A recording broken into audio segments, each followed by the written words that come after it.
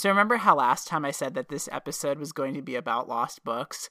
Well, unfortunately, some scheduling errors have made it so we had to kind of think of some last-minute ideas here. So I put some ideas to a vote on Twitter. You guys chose the ultimate topic. There are a lot of fun topics up there, like the lost episodes of Doctor Who, Jackie Kennedy's hat. But knowing my audience, they gravitated towards the most morbid subject. So here we are.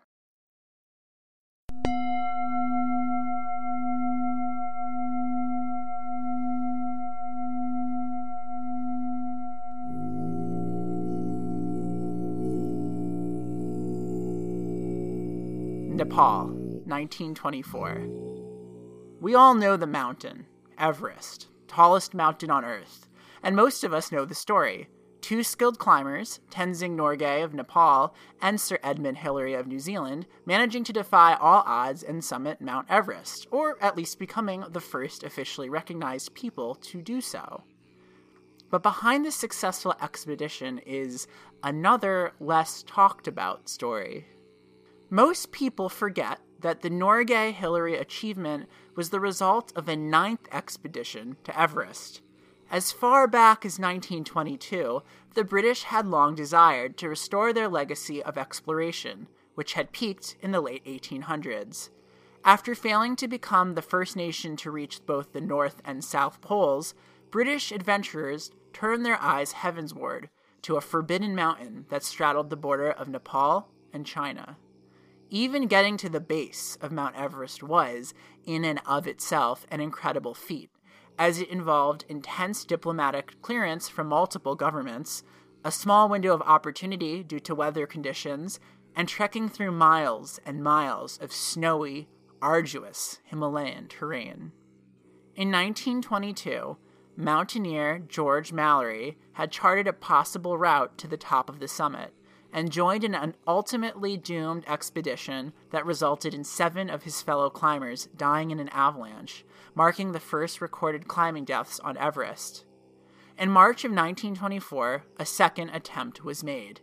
This 1924 expedition was comprised of George Bruce, who headed the expedition, his second-in-command, Edward Norton, as well as a team of climbers that included George Mallory and engineering student Andrew Irvine. From the very beginning, fate was not on their side. Shortly before reaching base camp, George Bruce contracted malaria and could not continue serving as their commander. Edward Norton took over in his stead. Among the expedition party were Sherpas, local Nepalese mountain guides, and their leader, Gyaltsen, who told the British that it would be unwise to attempt the mountain without consulting the Buddhist monastery and receiving its blessing. Unfortunately, the Lama, or presiding monk, was ill that day and could not permit them an audience. The team decided to forgo the blessing and press on. This might not have been a wise decision, because as soon as the expedition approached the base of the mountain, the weather, which had up until that point been quite temperate, suddenly turned cold and snowy, making for a rough ascent. There were several planned attempts to reach the summit, which were undertaken by different members of the team, who would each stop at the 4 designated camps or various points of ascent. But here's the thing about Everest. The closer you get to the top, the more challenges await you. For one, temperatures near the summit never rise above freezing. At their coldest, Mount Everest temperatures can drop to negative 60 degrees Celsius or negative 76 degrees Fahrenheit. But the greatest danger of Everest, and the most integral aspect of this story, is a region of the mountain nearest to the top called the Death Zone, which begins at 8,000 meters or 26,000 feet. It is best described by this podcaster as a buffet of bad things: slippery ice that can lead to deadly falls, gale force winds, freezing temperatures, and atmospheric pressure. Yes, the view from the top is literally breathtaking, as the normal amount of oxygen that's usually available to most humans is reduced to a third. For this reason, modern-day climbers usually have to undergo altitude acclimatization before making an attempt at summiting Everest. Without preparation, someone from a below sea level populace, such as New Orleans, would lose consciousness within 2 to 3 minutes. Also, your eyeballs would explode. Well, not really, but retinal hemorrhages can leave you blind, and do happen on Everest. And because of the freezing temperatures and conditions, bodies that are left behind on Everest are extremely well preserved, to the point where decay takes an exceptionally long time. Thanks, Wikipedia, for putting that image in my head. Anyways, these were the conditions the 1924 expedition was up against, and yet several of their approaches towards the summit were undergone without use of oxygen tanks. After 2 different attempts that were thwarted by a combination of bad planning and the elements, Mallory and Irvine decided to make a 3rd attempt. Though Irvine was not as experienced a climber as the others in the expedition, he was knowledgeable about how to use oxygen tanks most effectively, and had established a friendly rapport with Mallory on the initial leg of their journey. On June 6, 8:40 a.m., Mallory and Irvine began their climb, along with several Sherpas. The Sherpas later returned to camp with a note from Mallory, letting his companions know that him and Irvine were hopeful about reaching the summit. Another brief update followed. On June 8th, one of Mallory and Irvine's teammates, Noel Odell, went out to see if he could establish contact, or at least monitor his companion's ascent. Around noon, the mist that ringed the summit of Everest cleared, and Odell spotted Mallory and Irvine at the base. Or at least he thought he did. It is recorded in his diary that what he saw were, as he described, 2 tiny specks against the white of the snow, and barely discernible. But by Odell's account, Mallory and Irvine had, presumably, just successfully reached the highest point of the world's tallest mountain. Not long after this sighting, Odell approached their camp, which was in disarray, and he decided to wait for Mallory and Irvine to return. A sudden storm kicked up, and Odell became concerned, fearing that his teammates might have gotten caught in the snow during their descent. Though he whistled and shouted for them to give him a signal, nothing came out of the white abyss. The next day, Odell, as well as several teammates and Sherpas, went looking for Mallory and Irvine, but no trace of the men remained. The day after this, Odell went back to their tent to see if they had returned, but there was no change or sign that they had come back to make use of it since the time Odell had last been there. With a heavy heart, Odell laid down 6 blankets and a cross for the other members of the expedition to find should they reach that portion of the mountain. This symbol meant, no trace can be found, given up hope, awaiting orders. On June 11th, all surviving members of the expedition disembarked for the base of the mountain, leaving the fates of George Mallory and Andrew Irvine unknown. It was later reported that Mallory had carried a small photo of his wife, Ruth, on him at all times during the expedition. Despite their untimely disappearance, Noel Odell and expedition leader Norton believed that Mallory and Irvine had become the first people to ever reach the summit of Everest, and subsequently went astray or experienced a tragic accident on their descent. But since this couldn't officially be confirmed or sanctioned by the mountaineering community at large, the Norgay-Hillary expedition is still recognized as the first successful attempt. This exploration left behind 2 unanswered questions. Did George Mallory and Andrew Irvine actually manage to reach the summit, their achievements unknown to documented history? And if so, what happened to them? Another expedition in 1933 turned up Irvine's ice axe 250 yards away, and 60 feet below the ridge where Irvine and Mallory had last been seen. It was theorized that the axe hinted at a possible tragic outcome, as it would not have been abandoned unless some accident had occurred. A Chinese mountaineer by the name of Wang Hongbao was part of an expedition in 1975, and he reported that he saw the corpse of a Caucasian man in old climbing attire somewhere around 26,527 feet up the mountain, but this was later denied by Chinese authorities. To be fair, Chinese authorities love to deny things. Finally, in 1999, a German expedition set out to Everest with the explicit purpose of solving the Mallory and Irvine mystery. Among finding old discarded oxygen tanks that hinted at the doomed party's final whereabouts, the team also reproduced Odell's final view of Irvine and Mallory, according to his accounts. At around 26,768 feet up the mountain, the German team came upon a corpse they identified as George Lee Mallory, well preserved per the Everest climate. The team concluded that Mallory had fallen, but not far, and that he had been safety roped to Irvine when the accident had occurred. Mallory had completely broken his right foot and had sustained, quote, a golf ball-sized puncture wound to the forehead. Among his belongings that were on him at the time of the accident, his Kodak camera was never found. But nor was the photo of his wife, Ruth. Theorists, and romantics such as myself, like to believe that the absence of Mallory's most precious photo is a clue that answers the other 1924 expedition mystery. Perhaps Mallory had managed to reach the summit, and left the photo at the top of the world as a testament to the woman he loved. The winds that may have swept the photo away may have also covered up the body of Andrew Irvine, whose final resting place remains unknown. Mallory and Irvine are not the only ones whose lives have been taken by the unforgiving mountain.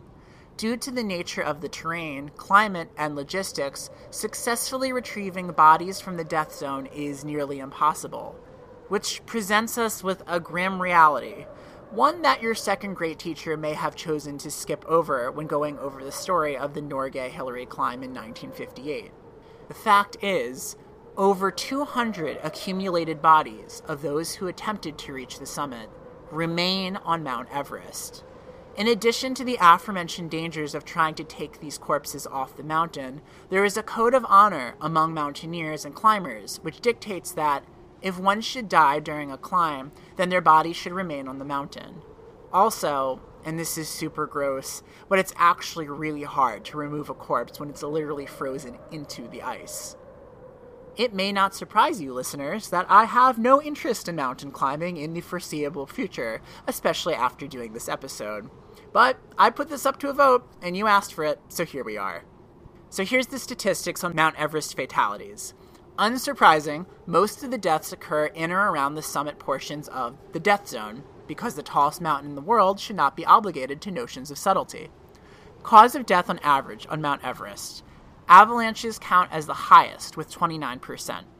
Falls second with 23%. Exposure to the cold or frostbite 11%.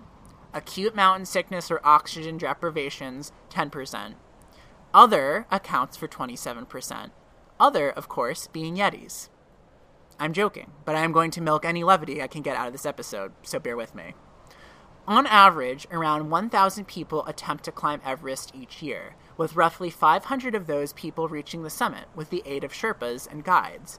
Because there are so many bodies in readily apparent view of climbers who make this journey, mountaineers have taken to using certain corpses as landmarks.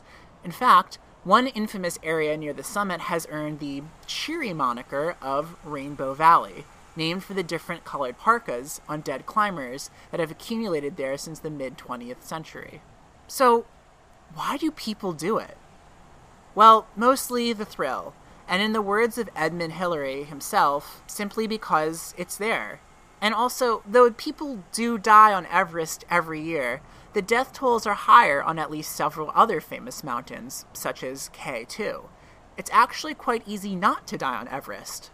But it only takes the slightest turn of luck, such as being caught and overwhelmed in a sudden storm, or an unexpected slip, which is what befell the first American woman to summit Everest without use of an oxygen tank. In 1998, Frances DeStefano Arsentive, an experienced climber and mother, told her 11-year-old son Paul that it was her dream to climb Everest along with his stepfather, Sergei. Knowing the danger that awaited her, Frances entrusted Paul with the ultimate final say on whether or not she should go. On the day Paul encouraged his mother to climb, Paul suffered a nightmare of 2 mountain climbers caught in a blizzard. The very next morning, he told his mother that he had reconsidered allowing her to go. But by that point, Frances had, respectfully, made up her mind. On May 22, 1998, Sergei and Frances successfully made it to the top of Everest. But on the descent, the conditions forced them to take refuge overnight, a dangerous risk with the decreasing temperatures. At some point, the couple became separated when Frances fell unconscious, and when Sergei attempted to go back for her, he slipped and fell into a chasm, killing him. A multinational climbing team happened to come upon Frances around 5 a.m., though she was found mostly unresponsive. Ian Woodall of Britain and Kathy O'Dowd of South Africa attempted to try and pull Frances into safer terrain, but ultimately found the task impossible, and had to make what was perhaps one of the hardest decisions in their lives, to abandon Frances on the mountain. Frances passed away in the early hours of the morning, and her frozen remains became a landmark on the path that the climbers would refer to as Sleeping Beauty. Many bodies on Everest end up being christened with unique signifiers, converting them from people with lives and histories into waymarkers. The family members of the Everest deceased, such as Frances' surviving son, argue that this is incredibly dehumanizing. Not only that, but since the bodies on Everest are unable to be recovered and repatriated, many surviving relatives feel as if they will never receive closure. Controversially, both Woodall and O'Dowd returned to the site of Frances's body in 2007, where they wrapped her in an American flag and gave her what is considered the closest thing to respectful burial on Everest, pushing a body off the ridge into the deep crevasse below. But who gets to carry out these ceremonies, and if they even have the right to do so, remains a topic of intense debate, as do the identities of all the bodies on Everest, some who are completely unknown. Perhaps the most infamous case, and a more modern mystery, is that of the fate of Tsewang Paljor, a climber from India who died in one of Everest's catastrophes. One might argue that he is, or was, Mount Everest's most recognized corpse, which is a sentence I never thought I'd ever have to say aloud. Situated below an overhanging rock alcove and turned sideways in a fetal position, the remains of Tsewang Paljor became known as Green Boots, for the obvious reason of his brightly colored neon green footwear that stuck out from the white snow. Green Boots Cave became both an easily identifiable waypoint for travelers making their way up the mountain, as well as a warning, as there were other unfortunate climbers who would go on to join him there. This was the case with a gentleman named David Sharp, who took refuge in the cave as he succumbed to altitude sickness. Tragically, several other climbers passed him by, thinking him already dead or resting in the cave. By the time anybody realized he was slowly dying, it was far too late to help him. Again, a reminder to everyone listening, you chose this topic. I just put it up there, don't blame me. The identity of the frozen body in the green boots was the source of speculation for years, but many climbers who have seen the corpse firsthand believe this to be Tsewang Paljor. Paljor had been a respected and beloved figure in his village, who was known for being extraordinarily kind-hearted and determined. In hopes of supporting his family, Paljor joined up with the ITBP, or Indo-Tibetan Border Police, whose very dangerous job was securing the natural mountainous border between China, Nepal, and India. His brother, Thinley Namgyala, was a Buddhist monk, and shortly before Paljor joined up with an expedition in heading up to Everest, Thinley gave him his blessing. Thinley was also the last civilian to see Paljor alive. The 10th of May, 1996. After a delayed start, Paljor and his team set out for the summit and immediately ran into brutal winds. Their commander, Harbhajan Singh, was trailing behind them and signaled for them to turn around and return to camp. Today, Singh believes they may have failed to see him in the tumultuous weather as they kept pushing forward. Singh took refuge at camp and received communication over his walkie-talkie that his men were attempting to reach the summit. Despite Singh pleading with them to turn back, the adventurers, including Paljor, were persistent. About an hour later, Singh was elated and relieved when his men radioed in to tell him that they had reached the top and were on their way back. This marked the first Indian team to reach the summit, and the news sent waves of celebration across the country. Then, the blizzard set in. Singh encountered a Japanese climbing team and was able to translate through their Sherpas that his team was caught out in the open and needed to be helped. The following events are hotly contested, and I encourage you to read up on them yourselves. But in the end, though the Japanese team did encounter 2 members of the Indian expedition, there was nothing that could be done, as, reportedly, the 2 men they had come across were frostbitten and nearly dead. Beyond this, the blizzard was getting worse, so much so that it ended up claiming the lives of multiple mountaineers on that day, which has since become known as the 1996 Everest disaster. Author and journalist John Krakauer, who had been on that mountain that day, survived the hellish ordeal and went on to pen the best-selling novel Into Thin Air. This incident also served as the basis for the 2015 movie Everest, which chronicled a doomed commercial expedition of international climbers. Harbhajan Singh survived and went on to lead a successful life, but he admits that he remains haunted by the tragedy of what happened that day, especially the loss of Tsewang Paljor, whose story and ultimate fate is wrapped up in grief, blame, and conflicting opinions. For one, while David Sharp's body was removed from the alcove, the man in the green boots was left behind, and his remains are far older. Complicating removal efforts is the Indian-Tibetan Border Patrol's belief that the body may not actually be Paljor's, or even an Indian national's, at all.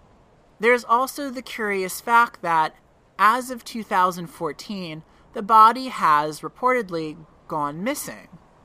Climber Noel Hanna was the first to report the absence of the man in the green boots. Weirder, he noted that a majority of the frozen bodies that comprised the stretch of terrain known as Rainbow Valley were also missing. Adding to the bizarre nature of his account, Hanna believes that he may have been somewhat responsible for their disappearance. It turns out, Hanna had attended a dinner with the Chinese Mountaineering Association only a few weeks before his trip. At this meeting, Noel suggested to the higher-ups in attendance that they should remove the bodies from the commonly walked path. To follow up on his suspicion, Hanna reached out to the Chinese authorities, but, surprising nobody, they were not very forthcoming. Hanna suspected that this may have been due to a combination of secrecy and international backlash, as it's more than likely that whoever removed the bodies simply did so by pushing them over the side of the cliff. While this is widely considered the closest thing one can get to performing a proper burial in Everest, to many it's an ignoble and somewhat disrespectful act. It's also possible that the bodies, including the man in the green boots, were ritually buried under stones, which were then covered up near the omnipresent Everest snowfall.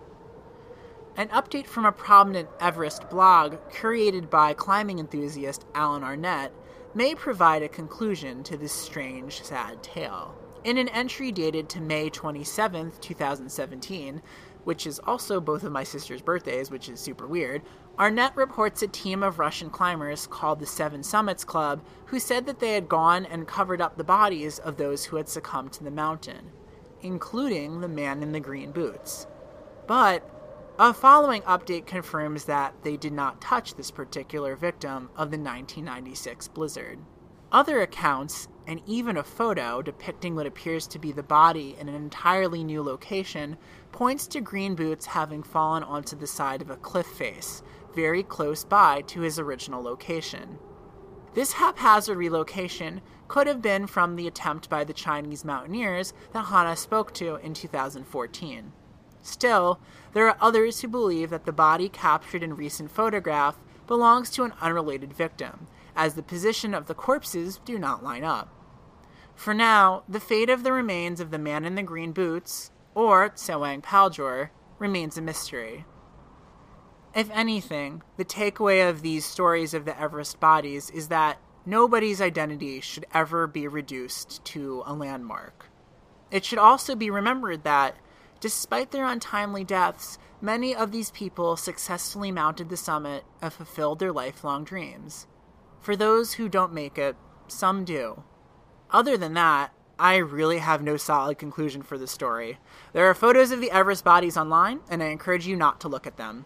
See you next time!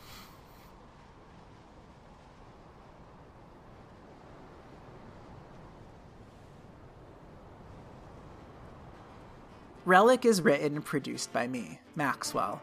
The amazing theme music you're hearing was composed by Devin. If you like this podcast, you can leave a 4 or 5-star rating in iTunes so other people can find out about it. You can also connect to Relic via Twitter at Lost Treasure Pod. If you have any comments, concerns, suggestions, or corrections, please send me an email at losttreasurepod@gmail.com. Our hosting site and blog is relic.blueberry.net. That's Blueberry without the E. Our Facebook group is The Reliquary, the Lost Treasure Podcast group. Next time, thanks to humanity's dedication to the arts and the written word, you can walk to your local library and pull off from the shelves books written as far back as the Bronze Age. But what happened to those famous tomes and stories that didn't survive the test of time? Relic, and a special guest, explore these forgotten literary works and lament the burning of the library at Alexandria in our next episode. The adventure continues.